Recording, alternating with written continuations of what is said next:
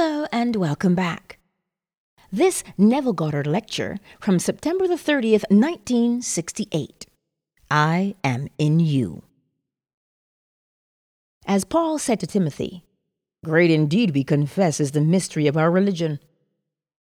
Scripture is not a secular history, but a mystery which is most important that we understand. Speaking to his disciples, Jesus said, "In that day you will know that I am in the Father, and you in me, and I in you." John 14. The phrase "in that day" is an eschatological term meaning at the end of the journey. In other words, when this age of Caesar comes to its end, you will experience the truth of Scripture, and understanding, you will say, "I am in the Father, and you are in me, and I am in you." It is in you, as a person, that the nature of God reveals himself in a series of supernatural experiences. When these take place in a first-person, singular present-tense experience, all arguments, doubts, and questions regarding your true identity are hushed. From that moment on, like Paul, you will say, "When it pleased God to reveal his Son in me, I conferred not with flesh and blood. I did not receive my gospel from a man. I was not taught it. It came through a revelation of Jesus Christ." While in Barbados this summer, my sister asked if my Christ was once a man. My answer to her undoubtedly was the same Paul gave when asked a similar question. I said, "Was? He is the heavenly man." Then, quoting Paul, I said, "Just as we have borne the image of the man of dust, we shall also bear the image of the man of heaven." Do not think of Christ as some little boy who was born in some strange manner 2,000 years ago. We are dealing with a cosmic principle where God actually became man, that man may become God. The process has started. Resurrection has begun, but it is not over. Those who teach that the resurrection is over are misleading the faithful. For like Paul, everyone can say, "I have been crucified with Christ. It is not I who live, but Christ who lives in me. The life I now live in the flesh, I live by the faith of the Son of God, who loved me and gave himself for me." Henceforth, I regard no one from a human point of view. Even though I once regarded Christ from a human point of view, I regard him thus no longer. I have stood in the presence of the risen Lord. I have seen the Ancient of Days, who is gathering us up one by one into his body to become one body, one Spirit, one Lord, one God and Father of all. You as a person will not be less than the risen Lord, for there is only one Spirit. There is only one Lord, and you will know yourself to be he. No one will be above you.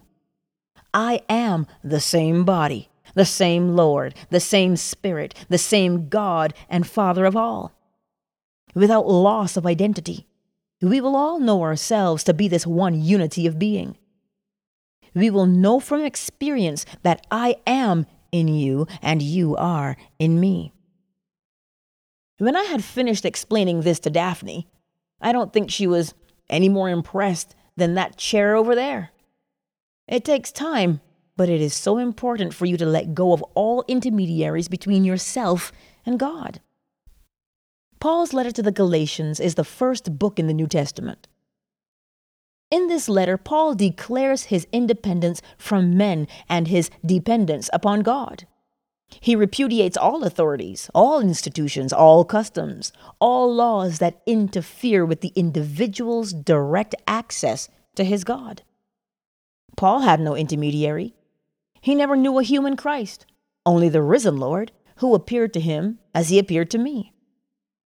In my own case, I was taken in spirit into the presence of the risen Lord.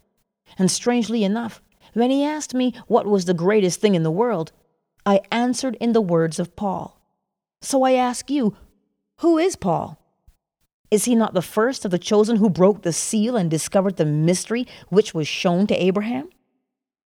Paul persecuted everyone who claimed to be a member of the way when suddenly the revelation broke, causing him to proclaim the truth. It was Paul who said, "If I have been united with Christ in a death like his, I shall certainly be united with him in a resurrection like his." Paul did not claim that the resurrection was over. He states that the crucifixion is over because the garment of flesh is worn by one who is crucified. God chose you and him before the foundation of the world. We will be united with him in a resurrection like his, not because of any acquired merit on our part, but because he chose to be united to us in a death like his. You were chosen in him before the drama we call the world began. And any suffering you may go through here means nothing. Paul knew this and said, "I consider the sufferings of the present time not worth comparing to the glory which is to be revealed in us."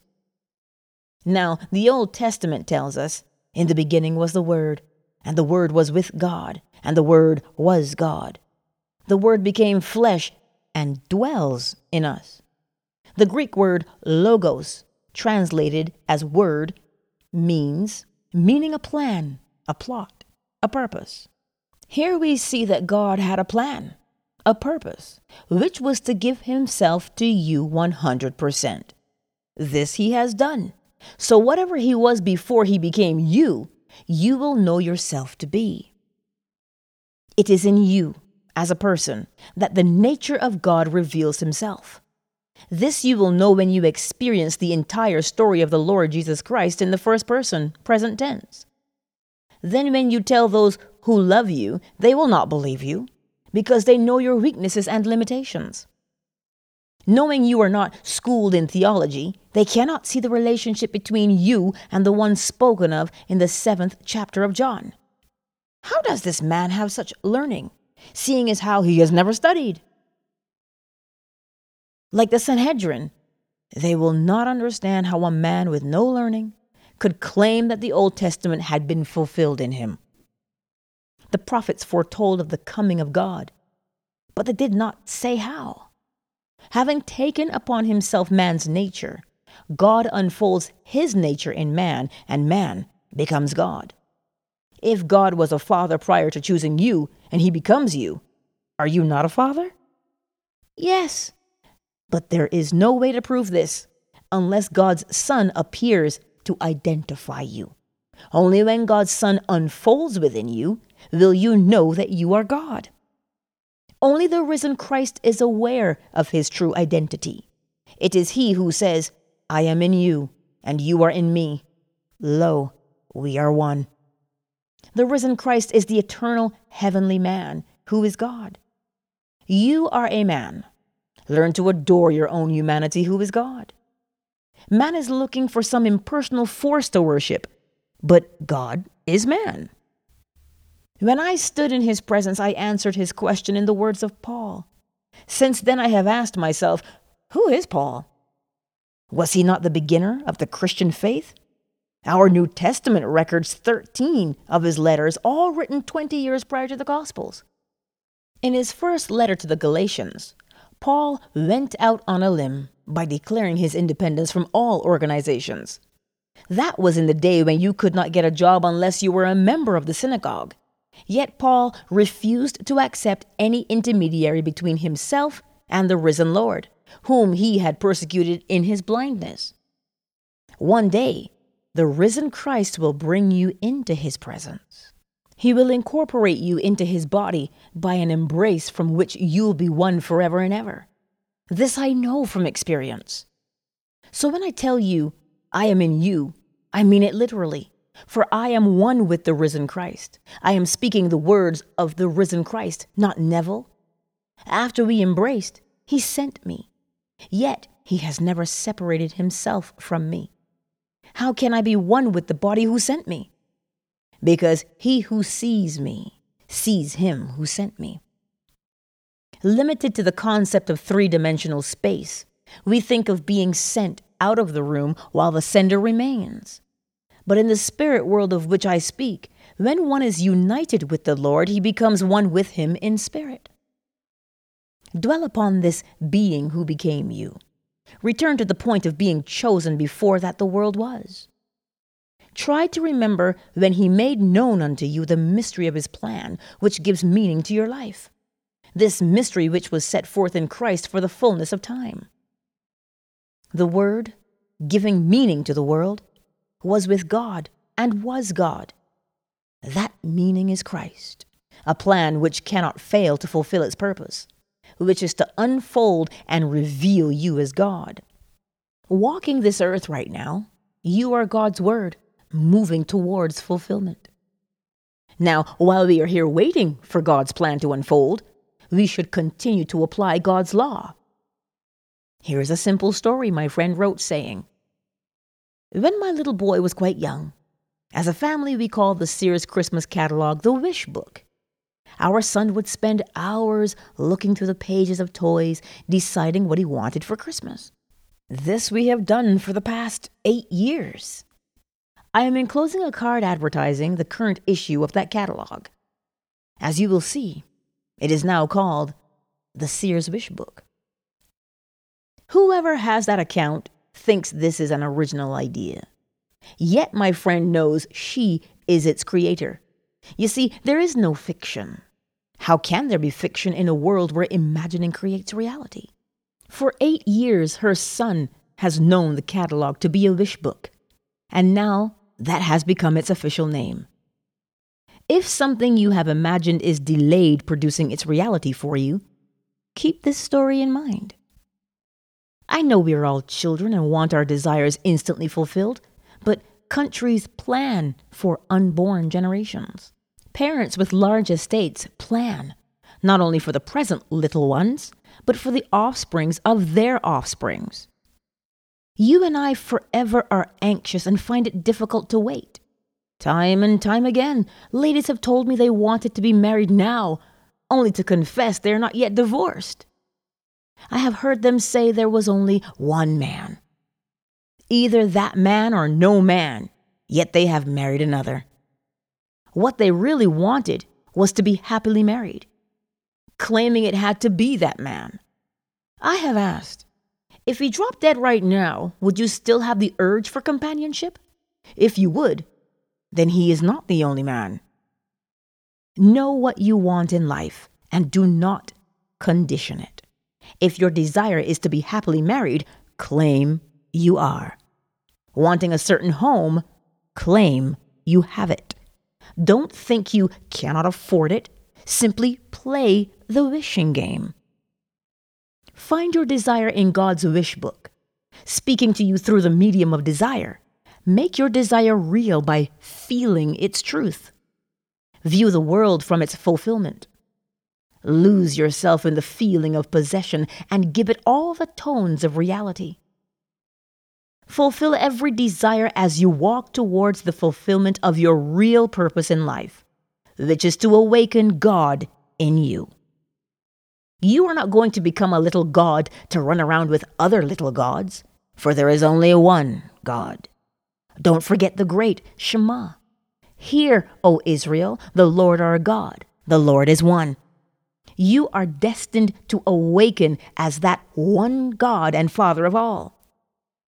When I awoke in this simple little thing called man, I wondered how this mortal being could bear such responsibility.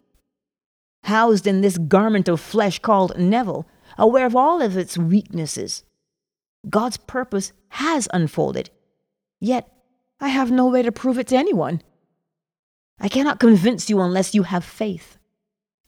I have shared my experiences in the written form, giving passages of scripture to support them. Having reached the end of the journey, I now know from experience that we enter human history to fulfill scripture. I tell you, the story of Jesus is an acted parable, a story told as if it were true, leaving the one who hears or reads it to discover the fictitious character and learn its meaning. In the parable, the actor takes a little child in his arms and says, "This is the kingdom of heaven. Unless you accept the kingdom as a little child, you cannot enter it." One day you will be that actor, and the little child in your arms will symbolize your entrance into heaven. It is a signal of God's birth, not from the womb of a woman, but from the skull of man, where God is crucified. His name is I Am. And when you awaken, you will say, I am awake. You will not look around for any other, for you will be alone. And from then on, Scripture will fulfill itself within you. In the not distant future, you will depart this world to discover that death will force you to modify or radically change any ideas which you have championed here. I received the notice today that my good friend Randy died. In 1952, while recuperating from a serious operation, Randy came to the hospital to visit me.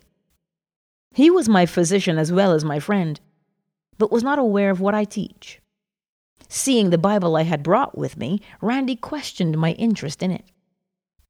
Taking the story of Esau and Jacob, I told him how Esau represented my outer world, that I could close my eyes to it and clothe Jacob, who represented what I wanted clothed in outer reality, with the skins of Esau.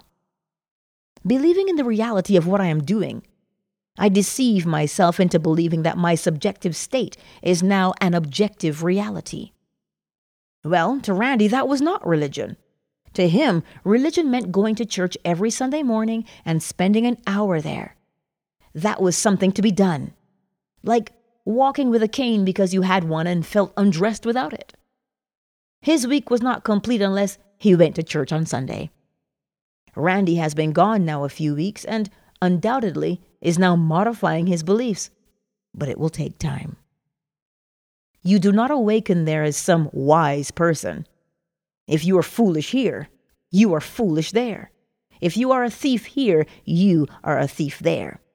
If a man is not a thief, no matter what is put before him, he would not take it. Therefore, there is no temptation, no desire to change. Place all the liquor in the world before a man who does not drink, and he will not be tempted.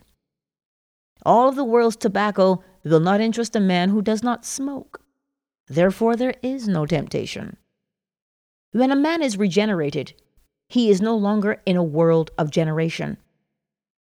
Everyone could undress before him, yet he would not be tempted because his energies have been turned up into regeneration. Everyone will be regenerated and overcome without effort. For when the vision happens, you change. Change does not occur prior to the visions, because fitness is the consequence, not the condition of the kingdom of heaven. You are not chosen because of your acquired merit.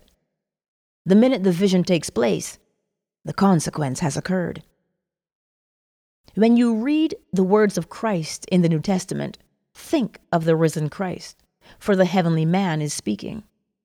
We are all rising into the one body of Christ without loss of identity. I will know you better and more intimately there than I could ever know you here. For the mask we wear here causes a barrier between us. But in the new age, we will be intimate eternal brothers, all sharing the one body as the one Spirit, the one Lord, the one God, and Father of all. Now, let us go into the silence. Remember to like, share, and subscribe to this channel. We're all on this journey together, so we may as well get to know each other better. Much love.